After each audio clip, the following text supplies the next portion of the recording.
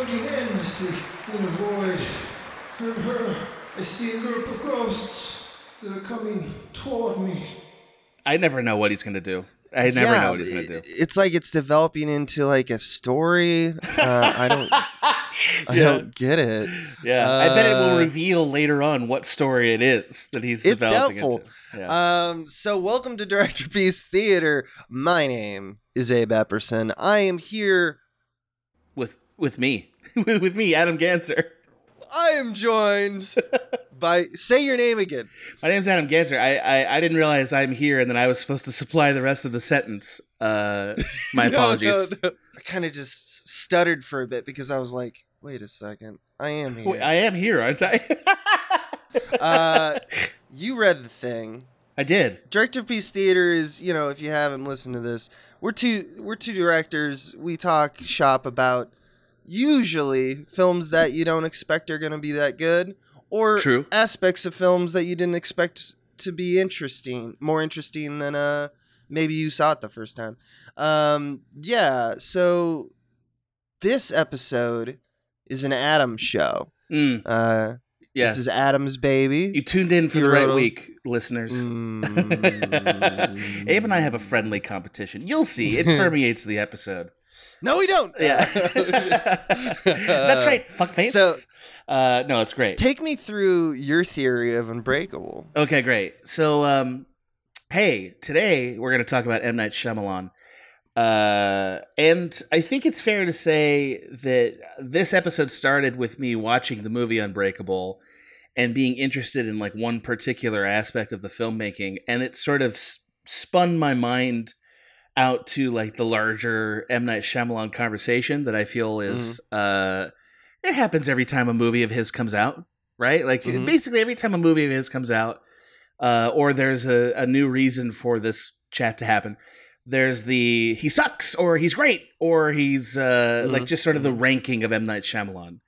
I feel like as a director, I can't think of another filmmaker who is so well known, like universally known, but also such mixed opinions. Right? Yeah, he's really polarizing, and some of his films are really like objectively bad, and some of them are objectively good. So it's very strange. He really to hear people go to ranges. Yeah, he really ranges, and I also think that it's fair to say people don't always agree on his quality level as a whole. Right, like I've read and heard proponents of M. Night who will say he consistently makes decent films. Like he doesn't have bad films; he has decent films, and he has occasionally excellent movies. Right, so like they'll admit that the quality is not the same across all the films because that would be a pretty absurd point of view. But his floor is decent, and one of the aspects of that argument I often encounter is that he is mostly a financial success, meaning people go to see his movies. Like he consistently makes money. I don't know if that's always true every time, but for a very long time he was commercially successful. And he has recently journeyed into what you might call independent film because he's sort of started self-financing. And that decision has led to a uptick in quality from films like The Visit, Split, and Glass. So like he's still got it, baby. Yeah, right. You think that you watch The Visit and he's still got it, baby? I did not, but I see people saying that. I see people saying that. Okay, I see. And like I think that's sort of a subtle way of arguing a thing that a lot of movie fans sort of believe in their core, which is like maybe it's the studio. Maybe the studio's the problem with any movie, and specifically his. That's an interesting. This is going to be fun. Yeah, right. So, like, let me also just by way of intro, sort of put out there what I think most people really think, which is he's only really made one great movie, and that is Sixth Sense. And he's made a number of movies that you might call good, right? But Sixth Sense is his great movie. And I don't even agree with that. Okay, great. That's fine. Great. I think most people probably would. I might be wrong about that, but that's an opinion I feel like I've heard the most, is like that was his great one. And then everything after that has been a decline in quality to some degree or another. It's definitely the most sensational. I'll grant you that, no matter what. It's the one that put him on the map, rightfully so. That twist, we never saw it coming. And it's a great twist and all that stuff. It's well crafted. Sixth Sense was an experience. It Definitely. like took over. God, it was so long ago. But like I remember it taking over just all movie conversation for a while. Yep. I mean, first of all, it's sort of an anti-Bruce Willis role, which is not even the most memorable thing about it. I mean, Haley Joel Osment's whole career is basically derivative of that performance.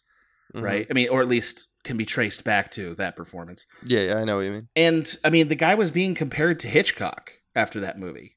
Yes, he was, which is insane. Right. Yeah. Right. Now, I think it's hard to argue that movies like Lady in the Water or The Happening or like The Last Airbender are good. I think that's a tough argument. I have an argument to say why The Lady in the Water is an more interesting film than most people think, but it doesn't captivate you. No, it's not interesting in like a emotional not in the way way. that like Signs, you know, obviously Sixth Sense, and this one does. Unbreakable, right?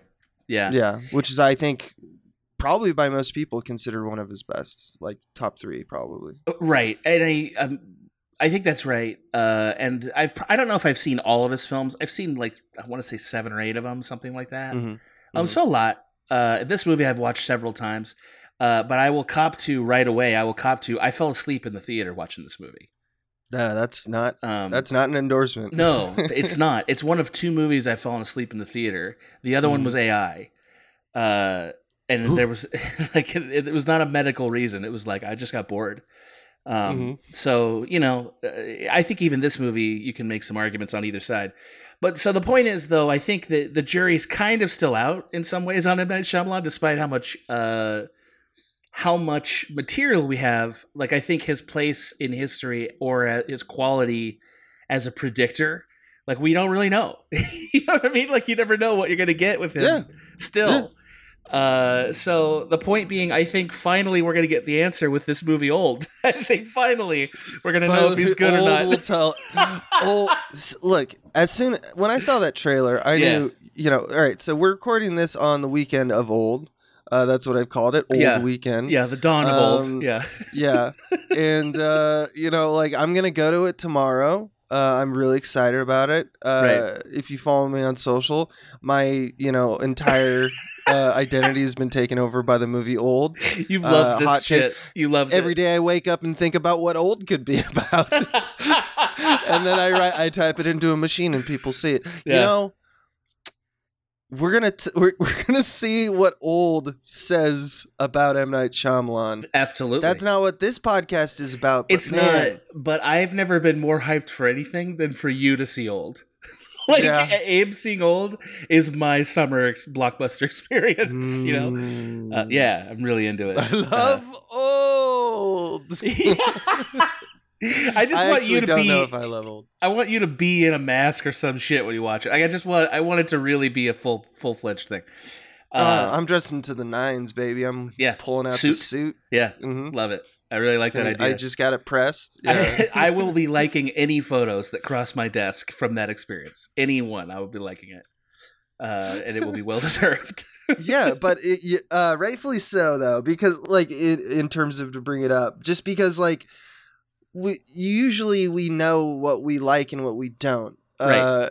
And obviously that can be true for everybody for M. Night Shyamalan, you know, because it's a matter of opinion. But what's interesting is that he's got such, like, I'm glad you brought this topic because it's such a nebulous thing that I think sometimes people need to be reminded that people can be multiple things. Right. They can have multiple experiences that are like, and as filmmakers, some of them are bad for the rest of humanity. Some of them are great. You know, it's like, it's fine.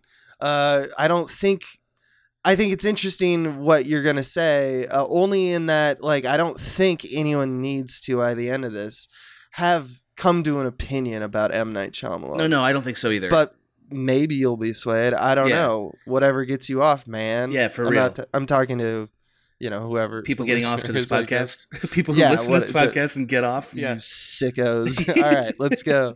We're not turning those people away, though. They can listen if they want to listen. No, secretly, I need you. Yeah, you need it. Yeah, you need to know what's happening. Go away. Go away. Come back. Yep. Come back. Yep. Go away. Come back. So I love you. I want to take us on a journey to a more innocent time to investigate this film. This is a time, year 2001, by the way, or 2000. I think it's 2000. 2000. Yes. This is a time when M. Night Shyamalan could have gotten anything he wanted greenlit. Anything. Yeah. This is a time when, like, comic book movies writ large were so atypical that the story of Unbreakable was seen as adventurous and thoughtful, and just a basic introduction into comics was considered a cool plot device. Like, that's how long ago this really was culturally. This happened before, like, the greatest apocalypse we were worried about was Y2K. Like, I just love, like, thinking about, my God, this movie came out in an alternate universe. And, like, the crux of this argument is sort of twofold. I think that Unbreakable represents a better window into who M. Night Shyamalan is as a filmmaker than The Sixth Sense does. And I'm going to show how Unbreakable shows his good things and his sort of flawed approaches, and why we have such a mixed opinion about his work. Specifically because he has a challenging relationship to emotional versus intellectual motivations in his films. And so that's what I kind of want to talk about. I know that seems a little abstract. I'll define those words. But we're going to talk about M. Night Shyamalan's interest or motive in a film being either emotionally based or sort of abstractly intellectually based, and how that does or does not work based on the movie Unbreakable. So, to begin, I want to start with his premises, like not just Unbreakable, but just sort of the premises that M. Night Shyamalan attaches to. Because he's often the writer of his films. That's another thing that, like, makes him unique in cinema history. Is like one of the only directors who really consistently is the writer of his film. You know? Yeah, he seems like an auteur in so many ways, which is I think why, which is hilarious to me.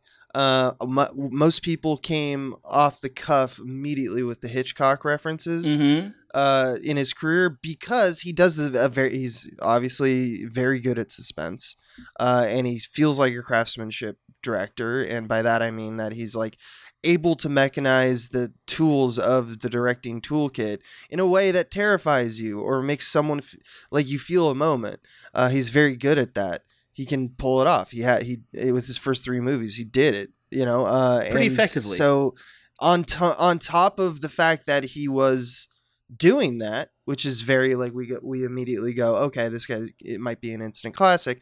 We think of Hitchcock because he's working in the same, arenas, but on top of that, he also wrote it. So that means he's even better than Hitchcock. Right. It's just hilarious because Hitchcock, like, he never begged for that comparison. I mean, I don't know what Hitchcock's into. Right. And Hitchcock was always a studio director, like, it was a different time. He was never, auteur wasn't even an option when he was working. Yeah, the term auteur has come to mean in recent times, has come to sort of imply that the director wrote the script, like as in the entire idea is generated from the director. But like that isn't really true historically. Two names sprung to mind immediately. One of them was Hitchcock, as you said.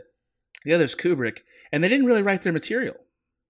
No, and neither did Steven Spielberg, and Spielberg he doesn't like write his led. material. Yeah. Lucas technically did, though, at the start, right.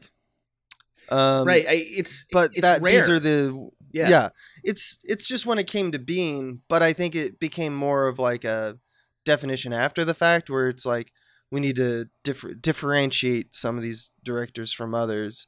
But yeah. I mean, it's directors aren't very low number of directors are the writers themselves, so it just very seems rare. impressive, and certainly not over the long period of their career like he has been. Right? Like lots of directors will have scripts they wrote or write 1 or 2 of their films or whatever, right? Or co-write some of their scripts. And Night Shyamalan's been the author of most of his movies for a pretty long time. And I think just like taking a step back and thinking about his selection of premises especially the early ones, can tell you sort of why he's such an exciting filmmaker, right? So like what I'm going to do is let me just like read off 3 log lines to you and think about how exciting of a movie that sounds like based on just the log line, okay?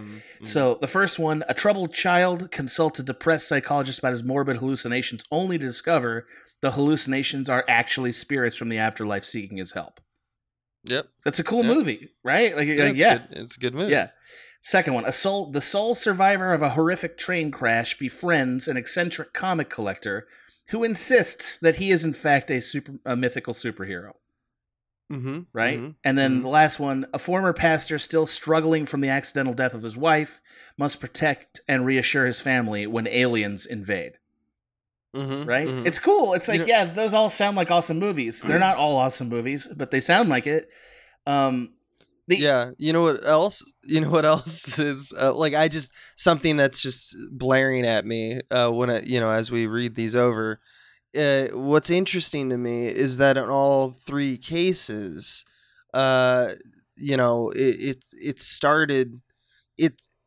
it starts essentially with a character and their personal struggle, and then it introduces I guess twist is what we came to call it, but it wasn't always a twist. It's not always a twist. Aliens invading is not a twist. No. We just like the fact that he used that format, I think, with his first one, which is crazy. That's just how insane is that as moviegoers we allowed that to happen, culturally. That he kept doing it, right? Yeah. What you see though is you see a internal conflict, like a troubled child, a person dealing with guilt, and a former pastor, also dealing with guilt. Yeah, and disillusionment from the faith. They have their personal struggle. That is just he just goes completely in a different direction that you wouldn't expect. Mythical superhero, aliens invading, spirits from the afterlife. Yeah. So it's like when we're trying to, examine the brewing pot of what makes a M. Night Shyamalan story, I think it's very interesting to notice that it's always like character first. It's always character first as a presentation. Which is not true of all high concept things, like sci-fi traditionally isn't that. It's not. Horror isn't. But also, I mean, this isn't his log line. This is mine. I wrote it. So like, I don't know exactly how he wrote them.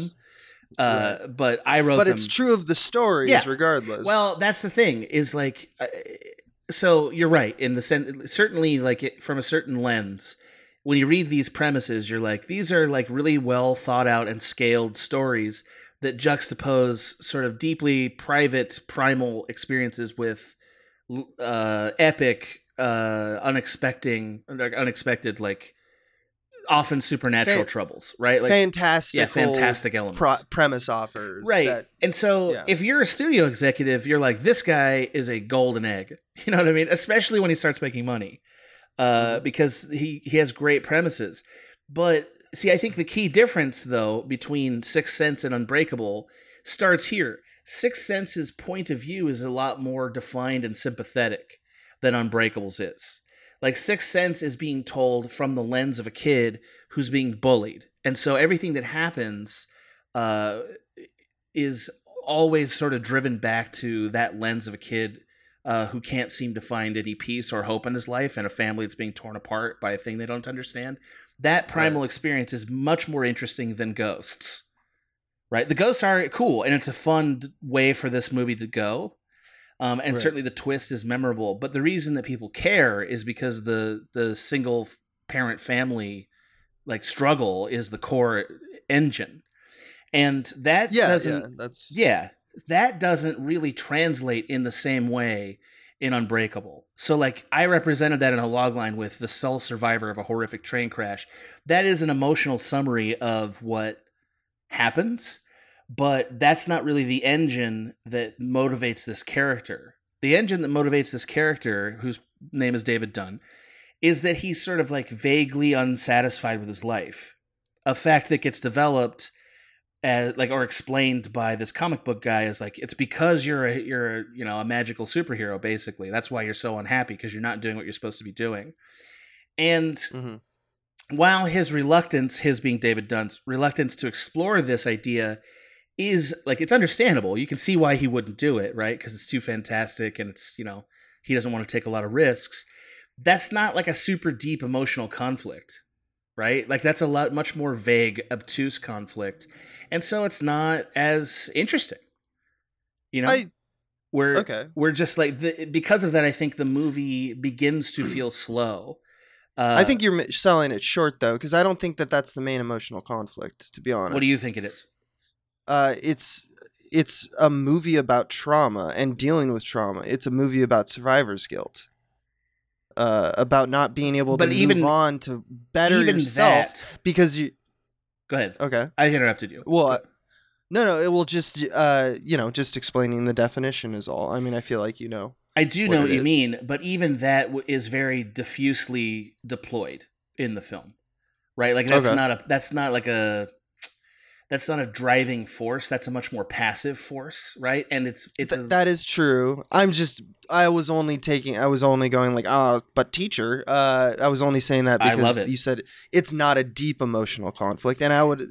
I mean, for the audience, I think there's. For the deep audience moments in this. Right. I think so. I'm an audience, right? I think so. Okay, I don't. I think that the audience is more detached from this guy's problem than they are from the kid's problem in The Sixth Sense, right? Like it's a lot more. The movie pushes you out because it expects you to do more analytical work about what's going on than Sixth Sense does, which is sort of the crux of, I think, M. Night Shyamalan's issue as a filmmaker is like, sometimes if you're willing to kind of like attach things that don't necessarily emotionally attach, they do sort of like, ooh, that was cool. But the experience of it is not necessarily going to hit you in the face. Like you can't be a passive watcher and connect all these dots usually. And that's like essentially the problem in my mind with Unbreakable, or why it's not as effective.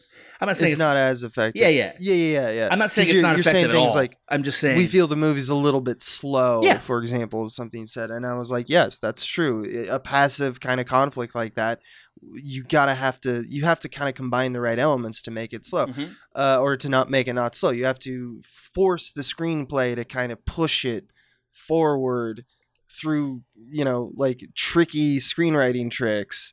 In order to motivate the scene to be like, hey, character, the thing you don't want to happen is about to happen. Deal with that. That's what screenwriting is, for most part, is finding scenes that are that. Correct. And I do think that there are a few deep ones, and I'm sure you agree. Absolutely. Like, the scene with him and his son with the gun. That's the one we're going to talk about later on. Yeah, totally. Okay. No, totally. Don't hear me saying that Unbreakable's bad and Sixth Sense is good. I'm not saying that. I'm saying Sixth Sense is more effective as a film because of this distinction. And the distinction is that when the movie is told through the lens of a person's pain that we can immediately and regularly understand and connect to, we're more interested in his subjects.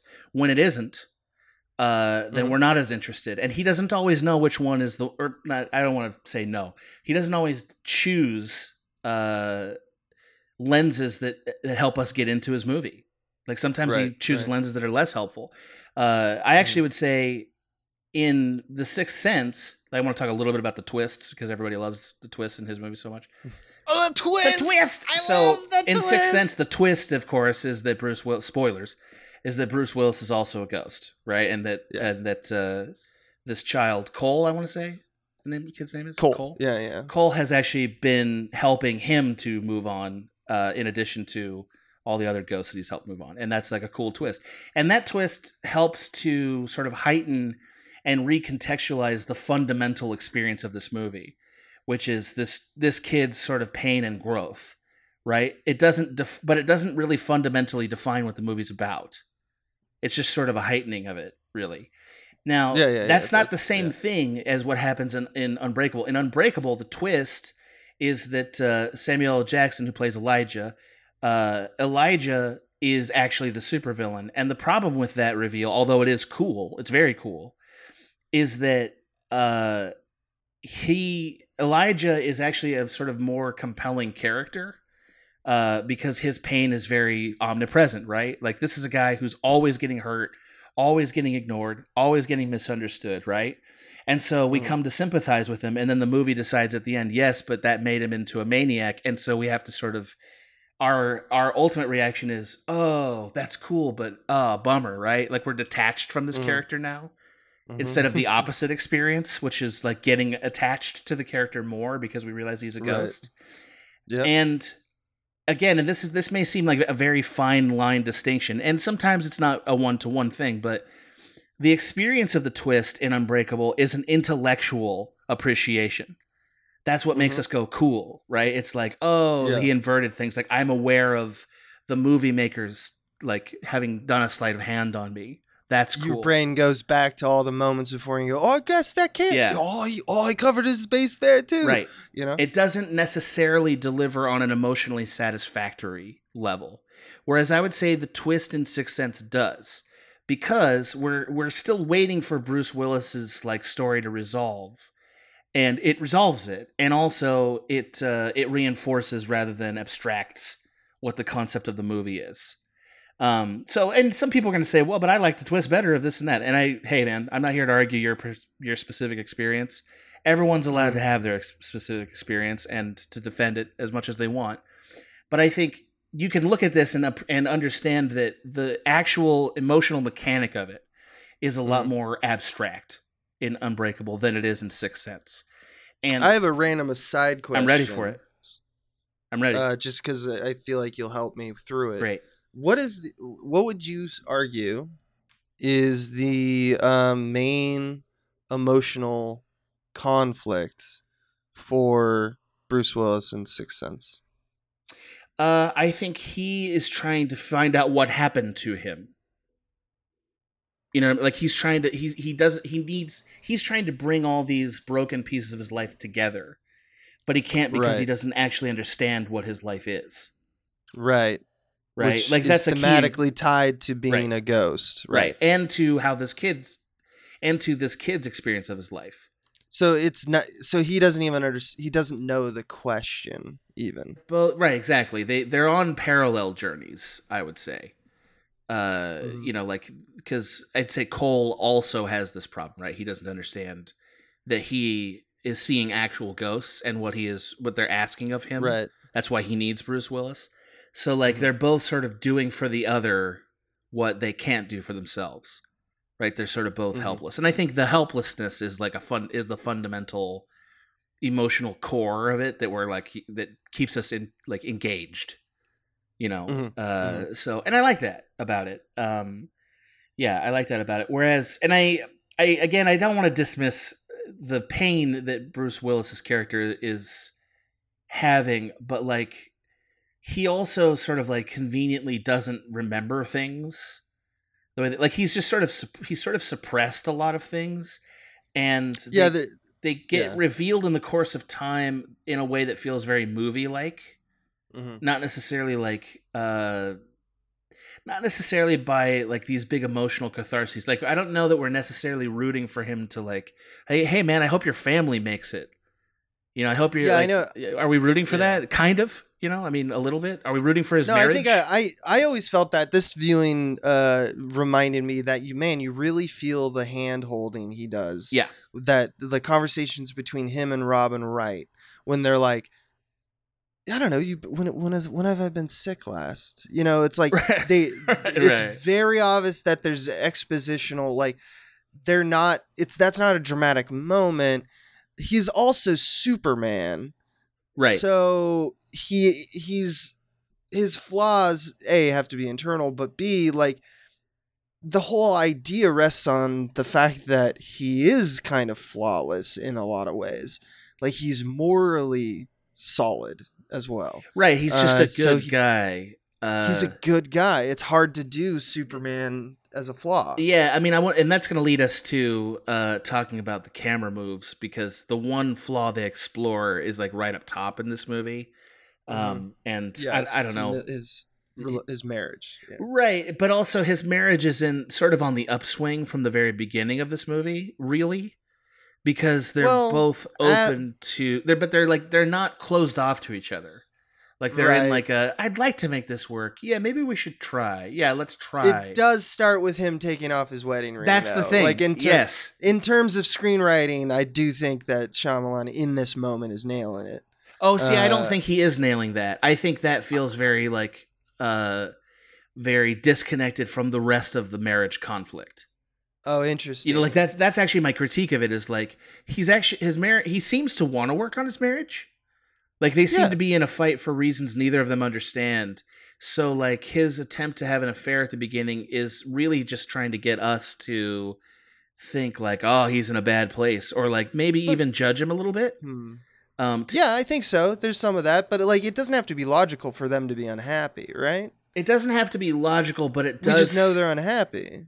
It needs to paint a picture where we understand the dynamic. Mm-hmm. And I think the dynamic gets convoluted. I think he actually makes it real clean because he's just like, I don't need to explain to you that they, as a unit, they're not working anymore. Like the love is gone, kind of stuff. But the love isn't gone. The pit. You know what I mean? It is. And then it kind of comes back as he finds his identity. I mean, I don't want to get ahead of any I hear you. I think I just disagree with you. Yeah, that's okay. But I don't think the movie is making it as clear as you're making it out to be. Because I think the movie sort of contradicts itself numerous times with this issue. Like it's mostly in Robin Wright Penn's character. Because she seems to want to reconcile. She can't really explain what their issues are. And like I guess she's just sort of waiting for him to like figure himself out, and maybe that's the answer. But again, it's not really dialed in a way that we can connect to. Whereas like nobody has to explain to you at all, or can even argue with at all, what the problem is in Sixth Sense. You know what it is. It's like this kid's life has fallen apart, and his mother's life has fallen apart because of this, these ghosts apparently. Also, this is I know this is going to sound like a little dig, and believe me, I do like Unbreakable. I'm not trying to make it sound bad. I'm just trying to contrast it. The other dumb thing about this movie is that sometimes Shyamalan commits to a thing that is cooler on paper than it is in practice. And I think that the fact that Bruce Willis's like weakness is water is one of those things. Not because he can't have a weakness, but because water is so much of the universe, or like of his life. Yeah, he really he does that in Science. Yeah, and it's like no, not that. He's got a thing with water, man. Yeah, Lady in the Water. Like I think he's just terrified of water. Right. Like I think M. Night Shyamalan is terrified of water. My suspicion is that he thinks that is like a really unusual cool tick. I think it's the kind of tick that's such a big swing that because it misses, we actually question like, why did you do that? For me, and that's my impression of it. And I think that is a good example of times when M. Night Shyamalan didn't pick a weakness that had an emotional core. Instead, it was like, it was cool. Like it was cool on a spreadsheet to do this. Both. I like both to think times. of what's that? I like to think of little M. Night. When he's, little boy, he's reading his filmmaking books, spilling on himself. And it's like, and his teacher's like, "What's wrong, M. Night?"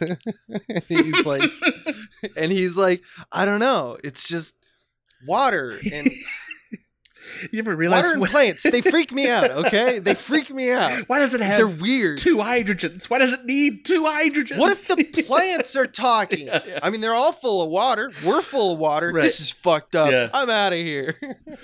Yeah. Anyway, you know what I mean? Going. It's just it's like being allergic to like dirt. Or like oxygen. Strange. It's like, come on now, man. It's because he wants something elemental. He wants something fundamental to be like.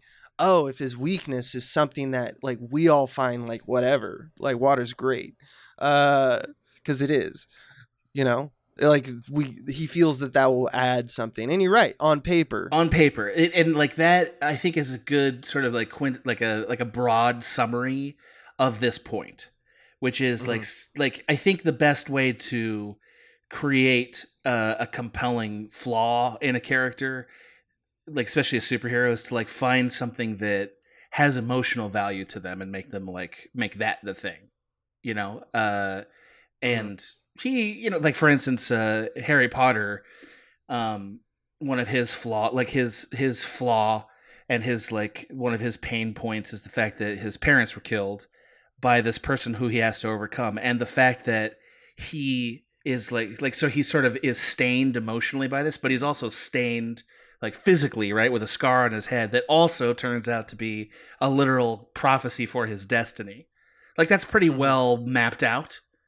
You know how to do like a superhero flaw, and it tracks emotionally. Whereas this is much more abstract. You get the point. That's the point there. So, this dichotomy that we've been exploring so far also exists in like the camera work, like down to the how he makes his films. Also, sort of shows this flaw that he has. Or I guess conflict that he has, because sometimes I think his choices really work, even if they're not emotional. So one of the things that Unbreakable started to do that other films, or at least The Sixth Sense, didn't do as much, and he started to really do it later, more after Unbreakable, is use unmotivated camera moves. So what I mean by unmotivated camera moves, what does that mean? Camera moves in a movie are generally, and by that I mean something on a dolly or a Steadicam or slider or whatever. They happen because a character is either in motion or is looking at something, and so we follow that look, or because we're in a point of view that indicates either a new person is there or that we're watching given that character's disposition. Essentially, the camera is obligated to move in this trajectory because the drama of the scene demands it from us. And so when that happens, you usually don't even notice the camera move, right? Like a camera move that's motivated is a move that it's just showing you what you expect to see, so you don't think about it, right? And this happens like all the time. Okay, there's so many examples of it. Like you've seen 100 dolly moves where a person looks at a thing, camera pans over to find it, right? People are fighting, a gun falls out of one of their pockets and slides across the floor. We follow Camera it. sweeps Correct. over to an insert as their eyes, like look at the gun, rack focus. We know what's going to happen next. Right. Especially the louder the move, the more we notice it, right? So if it like is a dolly that like sweeps and like turns 180, like these are things where we go, oh, that's a loud camera move, as opposed to just a subtle little like push in or something like that. That's correct. And also I include, when I use the term motivated camera, I would even include things that are point of view things, like say a camera that creeps in a horror movie that sort of implies there's a person watching or moving toward the subject. Or things that are sort of even more obtuse, like the bowling ball cam in the Big Lebowski dream sequence or something. Where we're in a point of view, and that's why the camera's doing what it's doing. And you never think, the camera shouldn't be moving. Why is it doing that? Right, it makes a lot of sense. We've also, in this show, talked about how the point of a lot of camera moves is to create what you might call a sort of continuity of motion, right? Like a feeling of either this thing is in motion or that all the motion is leading us somewhere we expect. So in our Dark Knight episode, for instance, we talked about how the consistent pace and style of the Steadicam sort of gives us a sense of perpetual motion and like lets us relax. Like we're like, okay, we're in good hands, right? I think you said it perfectly in that episode that like Nolan has a speed, like he has a rhythm and a speed, and he sets it up pretty cleanly in that movie. Also, Michael Bay, quite frankly, uses camera moves in this way, and he's very effective with it. It's why he keeps making money. So an unmotivated camera move is when there's no obvious motion cue or drama cue or point of view cue that would necessitate the camera having to move, but it still happens.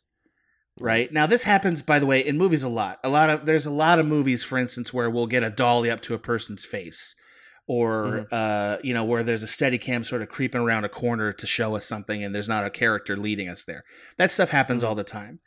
But unmotivated camera moves feel more obvious to us as an audience because they ask us to stop looking at what we would normally look at in a frame.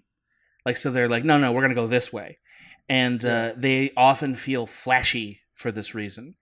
A lot of oneers in movies will employ unmotivated camera moves because it's very difficult to motivate a camera move that's a oneer. So sometimes there'll be pieces of a wonder where the camera will just veer into a new area or veer into a new trajectory. And it's not motivated because we want to keep the shot together. And that's the moment where we're like, oh, cool, it's one shot. Oh, right. Like that's the effect that it has. What's its motivation? To be over there. Right. It's not because it's cool. It has nothing, emotionally or thematically. It's just got over 2 feet over there. That's right. Now, honestly, I think I just landed on something I probably should just say. I wish I'd said at the outset, but sometimes when I'm referring to intellectual motives, what I really mean is because it's cool. A lot of intellectual motives in a film are because it's cool. It's big. It had. I think it's because I learned this lexicon with you. I think you almost always mean that it's something that the director finds interesting that maybe other people don't, and also that it's not immediately apparent. You have to think about why did we do that? You know what I mean? So we're being asked to appreciate it on an intellectual level. So M. Night Shyamalan makes deliberately obvious camera moves in Unbreakable that disrupt the rhythm of the scene pretty regularly. It happens a lot in this film. I want to mention 2 examples and sort of what we can learn about him from them. So the first one, and Abe and I were talking about this off mic, is the train scene, which is the second scene in the movie. And in the train scene, we are on a slider, which is a little rail that makes the camera sort of move between one edge of a seat to in between the edge of 2 other seats. And we're watching the entire scene from that camera that slides back and forth at various moments to capture pieces of the drama. Okay, now it's really choice. It's not choice. It's a really loud choice. And the reason it's so loud is that you're watching a lot of seat. You're looking at a lot of seat for the framing, and it moves. It moves not in a way that we're used to. Correct. It moves in a way of now someone's interested in what's over here, right.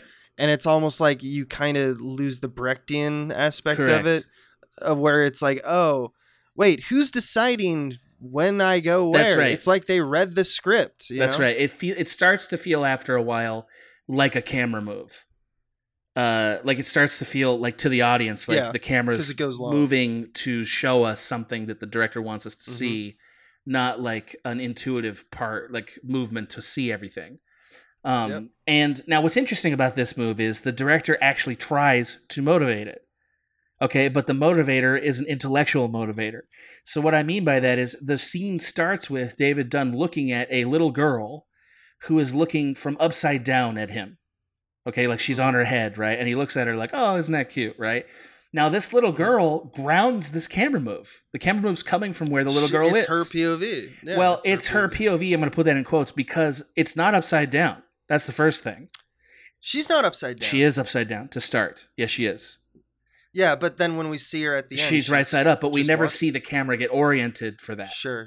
Right, and I'm not saying I mean, I know that's nitpicky, but it means that the point of view of the camera is not necessarily 1-to-1. Right? It's not a 1-to-1. Did you notice?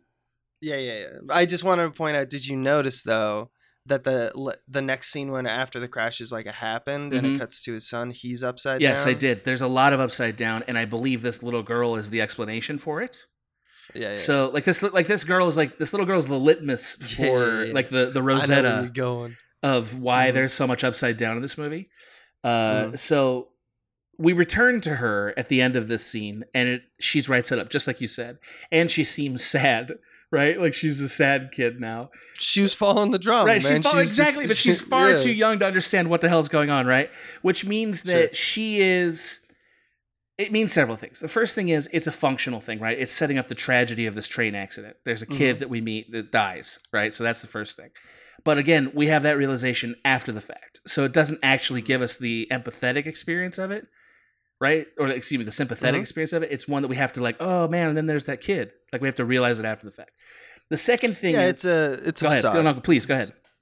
No, it's just I'm just saying it's a facade. It's most of filmmaking is, and when we see the stitching, we go, oh, don't like that as much. It's not as clever. Yes, I agree. The other purpose that this kid serves, and I think it's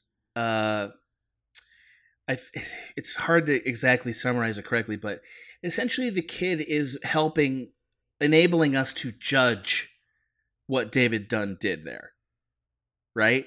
Yes. It's a moralization of what he did. It's like, oh man, you're cheating on your wife, which is sort of a functional decision that we have more profoundly when we meet his wife, which again requires kind of an intellectual connection, not necessarily an emotional one, right? Like, and I'm not gonna like die on a hill for that, but like it's a very abstract way of doing that, of like judging his behavior, right? It's like we're gonna put a character whose point of view we're not totally tracking, who gives an expression a kid couldn't give to this experience, so that the audience is like, yeah, that was bad and sad what happened to that guy. Now, as you said, and I want to point this out, and this is like one of the things that is cool, right? This is a cool idea. This upside down kid gives us a kind of like motif for this movie, which is that like there's constant sort of people who are not oriented correctly, right? Like there's a visual trope going on in this film where like people are not seeing things correctly because their orientation needs to change, which is a very philosophical way of representing the change, but also it's a cool filmmakery way, and it does work sometimes. It's thematically involved, right? Yes, and I like that, right? I think that's cool, but it sometimes it works and sometimes it doesn't. Sure. Like for instance, but I just think that with Elijah's, like, I don't know how far you're going to go. I'm going to go into Elijah's comic book. Is that the next thing you're going to talk about? His final speech in the movie being exactly explaining why all the point of views in this movie are fucked up. Yes, and I like that, right? Like I think it's very creative. But the question is, are you getting a visceral present tense emotion from it?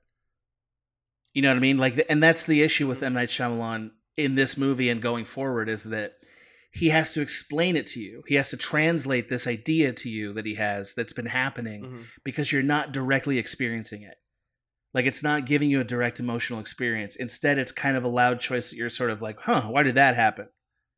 Right? So like another example of this orientation one specifically, when Elijah gets his first comic book, right? He gets his first comic book. It's outside, right? He doesn't want to go outside because he breaks his bones so easily, and you feel terrible for him, right? It's like, God, this is horrible. So he opens up this box, and it's a comic book. Now the comic book is upside down, right? So the camera sticking on a point of view of this comic book does a full, I want to say it's like a 540, right? It does like a 180 plus a 360, right? So sick. Yeah, it's like, sick. Again, it's super cool, but like all we needed was a 180 to explain what was happening. Instead, I'm following. Yeah. Instead, we get this gigantic move that is excessive for the translation, and you're sort of left, why did he do that? Right? Like, I think an average audience member is like, why did he do that? It's a good question. It is a good question, and it's answered thematically later, but not in the present moment, which I think is a problem for a director. A director needs to create an emotional experience in the moment and then also recontextualize it later. That's what he does in Sixth Sense, and he doesn't always nail it here, even with his cool ideas. Right? I'm ready for you to argue with this because I think it would be constructive. I'm not arguing with it. I'm just like saying that is highly subjective and taste based because, I think that everyone has their like maximum allowable like I'm gonna give you that berth to if you trust them, I will go to the mat for the Coen brothers, right?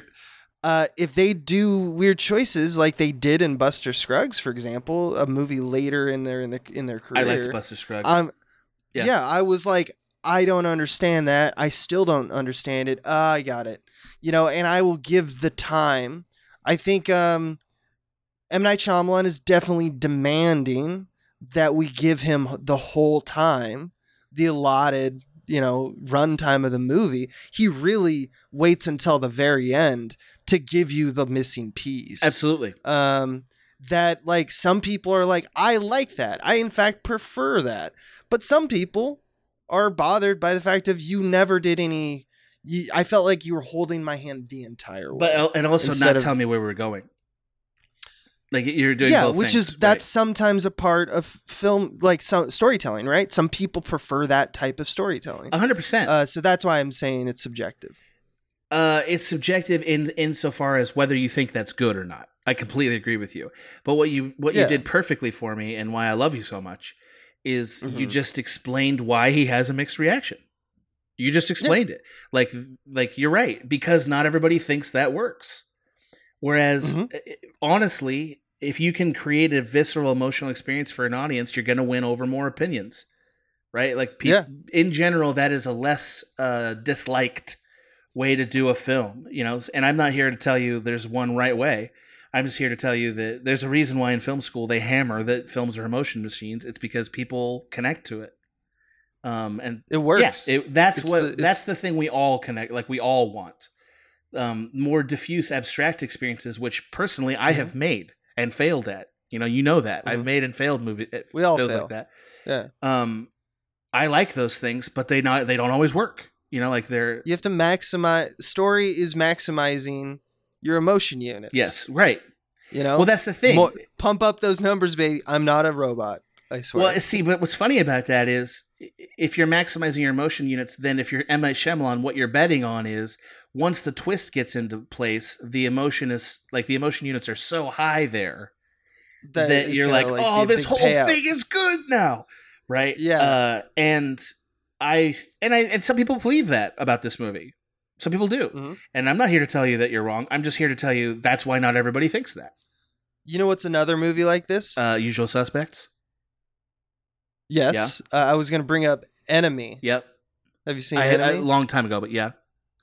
You kind of get it in the last. If you hadn't gotten it already, you kind of get it in the last like 1.3 seconds. And that's a long time to wait. Like even it's a long time. Even Mulholland Drive, which is not narratively cohesive movie. I've been waiting for you to bring. I'm gonna bring Lynch, it. baby. Well, we're gonna do Lynch someday. I don't know when, and I don't know what movie, but probably not his good ones. Probably more like Lost Highway or something.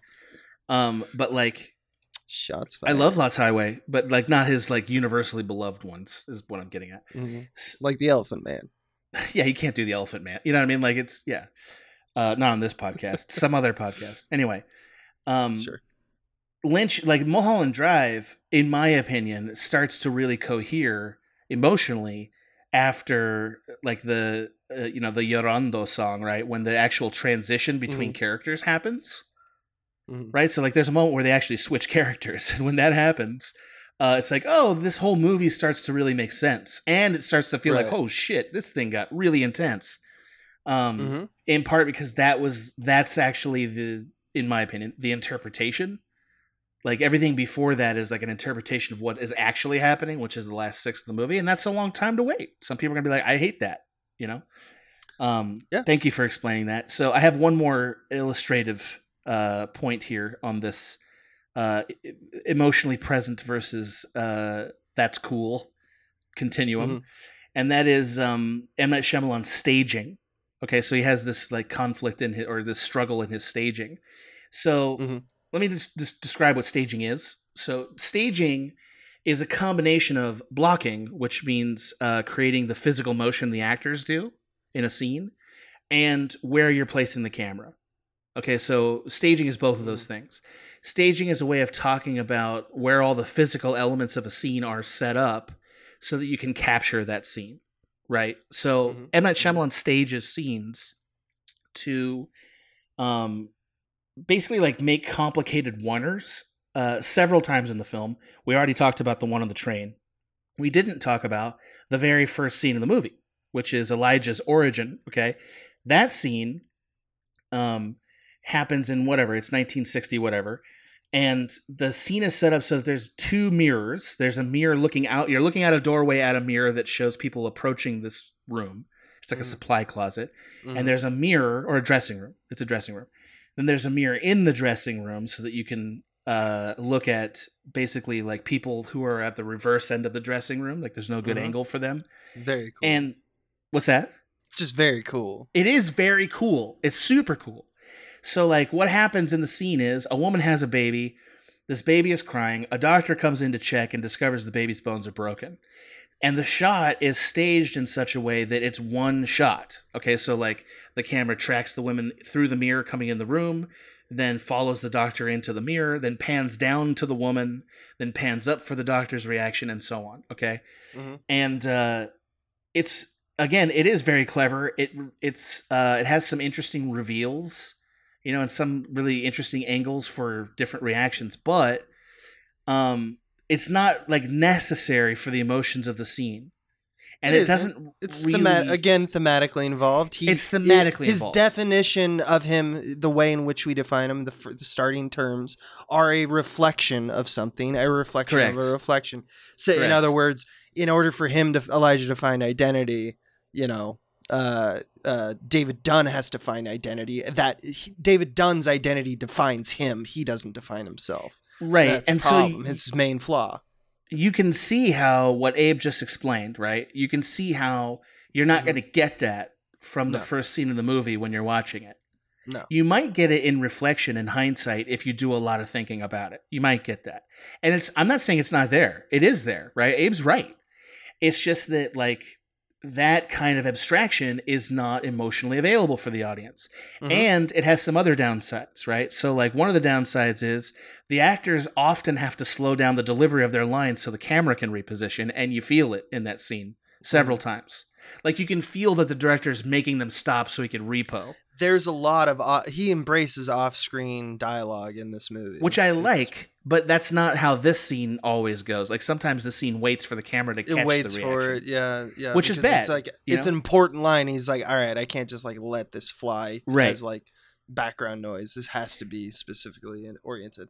So yeah, at least Right. he knows that much. He does know that much. And I love how ballsy he is with off-screen lines. I love it. I admire it so much. Every time I watch this movie, I have that thought. I go like, I should embrace off-screen lines. You should be confident. It's like, yeah. it's a thing that happens all the time in the past.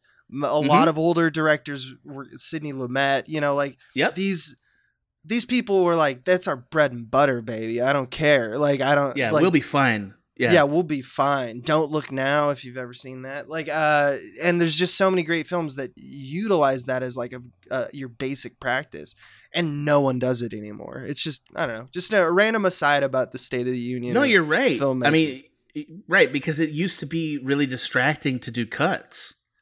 So like you watch an old movie, like they'll jump into a close up, like especially the ladies close up with all the like Vaseline on the lens, where it's like really like cloudy and beautiful. Instant sex, yeah. Yeah. And they right, and they're not cutting out of that.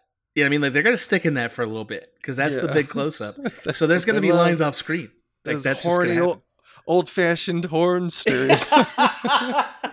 Tilting Cut their to that top hats. right there. Yeah, that's Yeah. the lady. Show her gams. That's the business. Just stay there. Don't cut. Don't ever cut, son. No. Yeah. I like what you're pointing out. No, you're right that it is a classic film language, and he's kind of repurposing it. And I love it, man. I think it's so cool, and I think it's so fun, and I wish that it always worked. I wish it always worked. Now, I want to give an example of when it works incredibly well. Okay, so to contrast why this one doesn't work. So my argument for why this one didn't work is because there's no emotional necessity for it, right? Like the emotions of the scene don't get heightened by it being a oneer. Like we're watching the scene play out because we're not invested enough in the stakes to know what this oneer means, or invested in the themes to know what they reflect. Okay. Now, by contrast, the scene that Abe brought up earlier, where Joseph, David Dunn's kid, threatens to shoot him to prove that he's a hero, also happens in a oneer that's almost exactly the same as the oneer in the beginning of the movie. That's right. And it's fantastic. It is fantastic. Like, we're terrified the entire time because this kid might shoot his father. They believe it, we believe it, and the movie puts us in the point of view of a person in the scene. Like, we're another person in the movie. We're not watching it from some abstract place. Like we're sitting at the table while this is happening. And it's so good that like you don't notice that the camera doesn't really land every little move perfectly. Like it misses a couple times. And it also even has a comedy beat in it that's very funny, right? Where she's like, "Don't shoot people, Joseph." Like it pans over for that and then pans away. and it's so good because this is what M. Night Shyamalan is capable of delivering when he's really nailing it, and that is brilliant camera work that supports a deeply emotional, visceral scene that is one of the best scenes in the movie. You know, and he can do that, and he can do it easily, right? And so you have to admire that about him. I do. I've watched that scene probably like 15, 20 times, and just like, man, I don't know if I'd ever be gutsy enough to shoot the movie that way. Would you? You know, I don't know. I believe in myself. No, I mean, you should. You're a beautiful I know man. what you mean. Yeah, it's a really powerful scene. The only thing I think of is it's like the clarity of limitation, or not limitation in the sense that like someone's limited. I mean, like when you put a gun in a scene, that scene now is about a gun. A loaded gun of course. You don't have like, so anyway, I brought this loaded gun, so we should talk about the painting on the wall, you know, like this is a really interesting piece. No, you don't do that. You talk about the fucking gun. So when his back is against the wall and it's like, M. Night, you're writing a scene about someone who's going to shoot someone, there's clarity in that limitation. And I think that that's how he, like, I think more to your point, he's kind of in his head a lot. He finds things interesting that aren't necessarily what everyone finds interesting. Because I think he has, I admire a lot about him. I think we both do, because he's very well versed in like the lexicon of historical cinema. Yeah. And he knows that this is the kind of stuff that we were occupied with sometimes. And he wants to make a postmodern kind of suggestion about these themes, about these things that tie together the history of film, stories that are told time and time again. He loves cycles. He loves reflections is the ones he does in this one. He literally chooses comic books as a medium that the villain is like just tied intrinsically to. It's the heartbeat of the story. And it's just like, well, that is cool, but it's like not why we love the stories. So like where are the tropes there? Because then he'd have to do something very viscerally unique, like reformatting the comic book for modern age or something, which is hard to do. We've only really seen one company do that, and we're in the middle of it. Shyamalan wanted it to, he was reaching for the highest highs. He was swinging for the fences, and it's most clear that he's good at his job when you just get a simple scene about his son shooting his dad. I think I think that scene illustrates what he's good at. I don't want anybody to take away from it that like, well, obviously it's a good scene because it's really tense and it's like, you know, there's a gun being pointed around the room. Absolutely. Of course that's true, but like there's tons and tons of guns being held at people's faces in movies. They're not all shot like that. You know, he made a decision here that I think really helps the scene. Yeah. And it is in tone and thematic with what else, the other work he's done here. And frankly, and you believe it. You believe exactly that kid might shoot. You believe it, right. and for reasons that you think you're starting to believe he's right. Like that's great. And part of the genius of that camera style is that like it's so unconventional that you start to feel like you don't know what to expect. Because you're on his back the whole time. You're on his back, and like you're panning over into it. Well, you're panning over to where the gunshot might be. You like you know what I mean? Like a lot of times those moves in movies set up a gunshot, like set up us seeing the gunshot. And instead he uses that. He sort of keeps like will they, won't they with the pans. Mm-hmm. And it really works. It's great. And after it's done panning around, how funny would it be if it cut and it just is the little girl on the train? Like she's just watching the whole time. Yeah, upside down again. Yeah, I love it. She's just like, what's going on with this family? Yeah, like I'm so sad about it. Everybody's sad. Where's Haley Joel Osment? Where's that kid's parent? Yeah, for sure. So thank you. Appreciate that. So I hope that that this exploration of a couple avenues of his filmmaking have highlighted for one thing, a challenge that every director has, right? Like, because the idea of communicating your ideas in an emotionally available way to the audience, like that's the challenge every director faces. Mm-hmm. And almost every time that we're critiquing any director for being like not good at their job, right? putting that in quotes, it's because their idea was communicated in a way we didn't agree with. You know, it's rarely because the idea wasn't communicated at all, or because like they're missing steps and stuff. Like it happens sometimes, but rarely. Most of the time, it's because that barrier from one brain to another wasn't crossed. And I think that the hate on M. Night Shyamalan has gone a little too far because we're forgetting like how often he is very successful at that. You know, and also like, and like I know this may sound very self-congratulatory, but like I think you have to admire a filmmaker who really bets hard on his ideas. You know, like this guy was not, it's at one point in his career at least, was not afraid to do the biggest, boldest swing and leave it in the movie and be like, it works, damn it. Because that's what we all as filmmakers dream of doing. Like he is doing the dream when he does that. And I like that. And we like love him for it. We aren't like jealous. It's like it's the thing that unites the entire camp. Yes, it's filmmakers. It's like every time somebody like Babe Ruths his way into a scene, right, where he's calling his shot and does it. Yeah. You admire it. You're like, dude, you did it, man. You're just like, that man, rules. That's some goat shit. Yeah, that's awesome. You know, I also personally appreciate how often M. Night Shyamalan very just effortlessly creates mood and tone with a camera. You know what I mean? Like he's so good at it, and it's like second nature to him. It's almost as good as Edgar Wright is with comedy. He's like Spielbergian, also. Yeah. Yes, Edgar Wright is effortless at creating jokes with camera. Like it's so easy for him. Right. And I think M. Night is like that with like Thriller, like the Thriller vibe. He is effortless at it. So it's a good word. Yeah. I think he's also a good sort of case study in why cool ideas and cool premises don't necessarily make a good film. Like just because the premise is cool doesn't mean the film is going to be good. It's really hard to remember that, especially when you're a successful filmmaker, because premises get money. You know what I mean? Like that's the deal. But I think M. Night Shyamalan is a good test case for like when a clever premise, like when it really works, it's everything we want a movie to be, and when it doesn't work, we should remember the cool premise isn't a guarantee that the film will be good. You know, and I think that's a good lesson for all of us film watchers.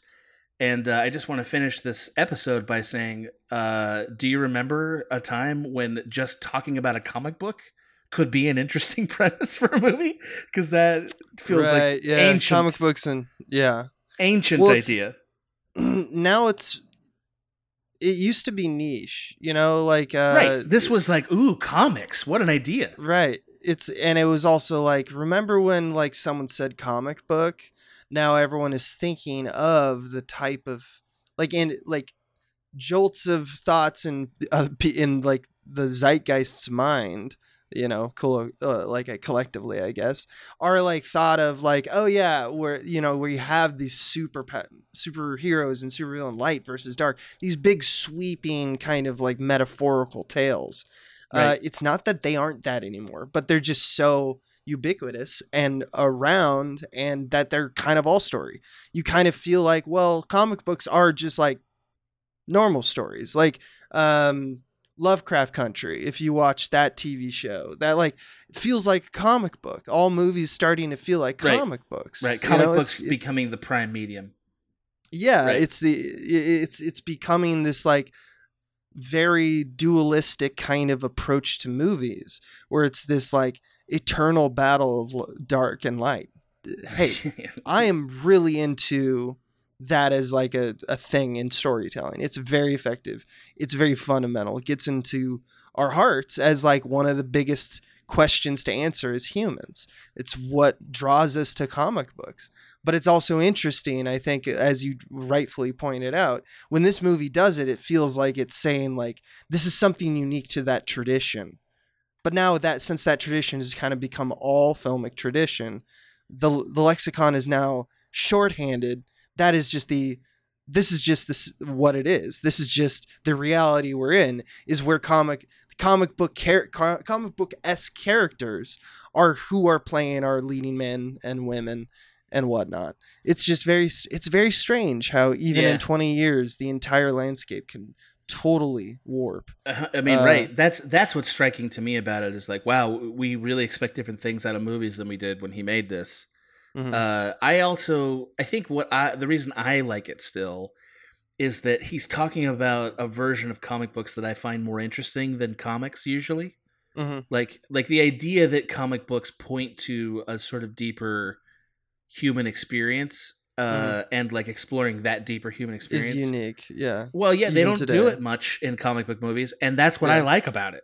You know, it's pretty rad. Yeah. That like the arc of the story is that he does the most heroic thing. He saves a family, or at least 2 kids, but like the mundane aspect of how he accomplishes it, all the way down to like it surprises him.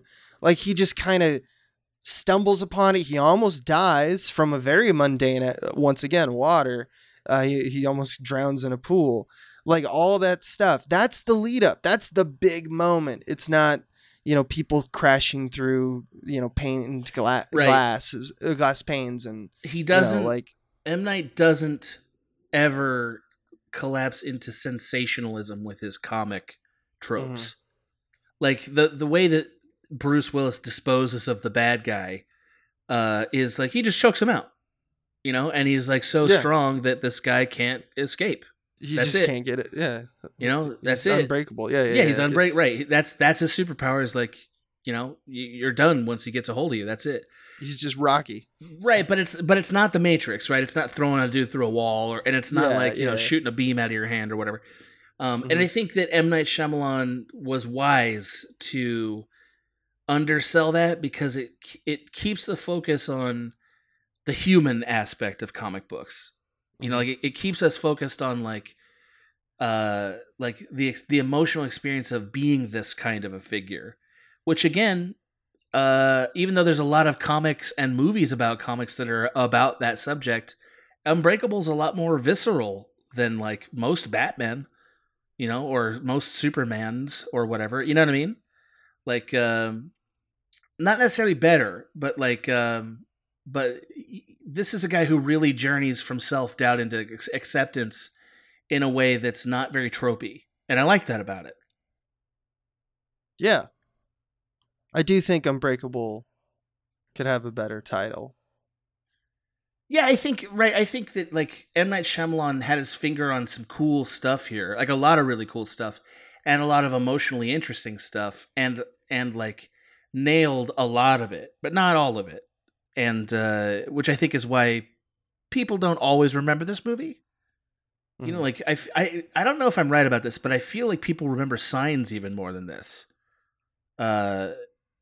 Partly because Signs I think is worse, so I think like the disappointment of Signs kind of made it stick around. Right? Yeah. But am I wrong about that? I feel like Unbreakable's kind of flying under the radar now. Yeah, it is. I just think it would be better if it was called Strong Man versus Brain Man. Don't you? You don't believe in anything. No, it's all chaos. Yeah, Life is a cavalcade of chaos. Yeah. Just a constant fire hydrant of happening. A lot of nihilism in there. Yeah, it's dark in here. Yeah. I need help. Who turned off the lights? All right. Yeah. I'm good. That was well said, sir. Thank you. I enjoyed our dialogue throughout about it because I don't expect everyone to agree with what is basically a judgmental take on M. Night Shyamalan. Like it's fundamentally moralizing. I actually think it's a very balanced take. You're not saying M. Night's good or bad. You're just saying, hey guys, hey everybody, it can be both. Right. Well, here's why. Right. Like I'm going to explain to you. It's the kind of thing that might be. I think I was elucidated. There was elucidations. Okay. If that's a word for me. As well, like I think that hopefully you enjoyed this. I did. Elucidating Abe. I love elucidating Abe. No. I'm just talking about the audience. Oh, the audience. Well, who knows? We'll find out. You, the author. And if you liked more of that, come to our Patreon and all that. Right. Yeah, please, if you enjoy Director Piece and you got $1 to spare and you haven't already given us one of your spare bucks, maybe think toss it our way. We'll take it.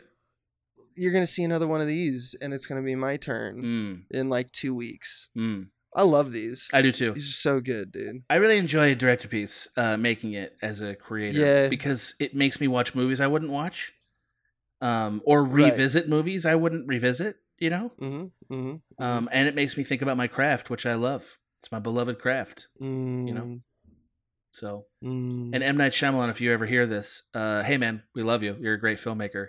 Yeah, I'm jealous of all the great things you've done. So don't let anything I said here take away from that, because that's the truth.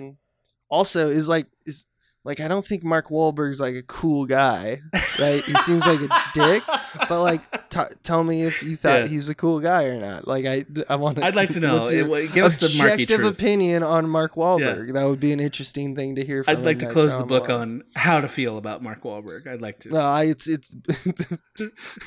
train's already left that station, but good work. Thank you. This has been a Small Beans endeavor. We're a bunch of pals who make podcasts, sketches, music, web series, and movies. The beans always have new ideas percolating, so make sure to check us out at patreon.com/smallbeans. That's patreon.com/smallbeans, where you can browse all of our current and past content, see what we've got planned in the future, and learn how your support can help the small beans grow into huge, giant monster beans. If you enjoyed this content module, please like, rate, subscribe, or tell a friend about us. We love you!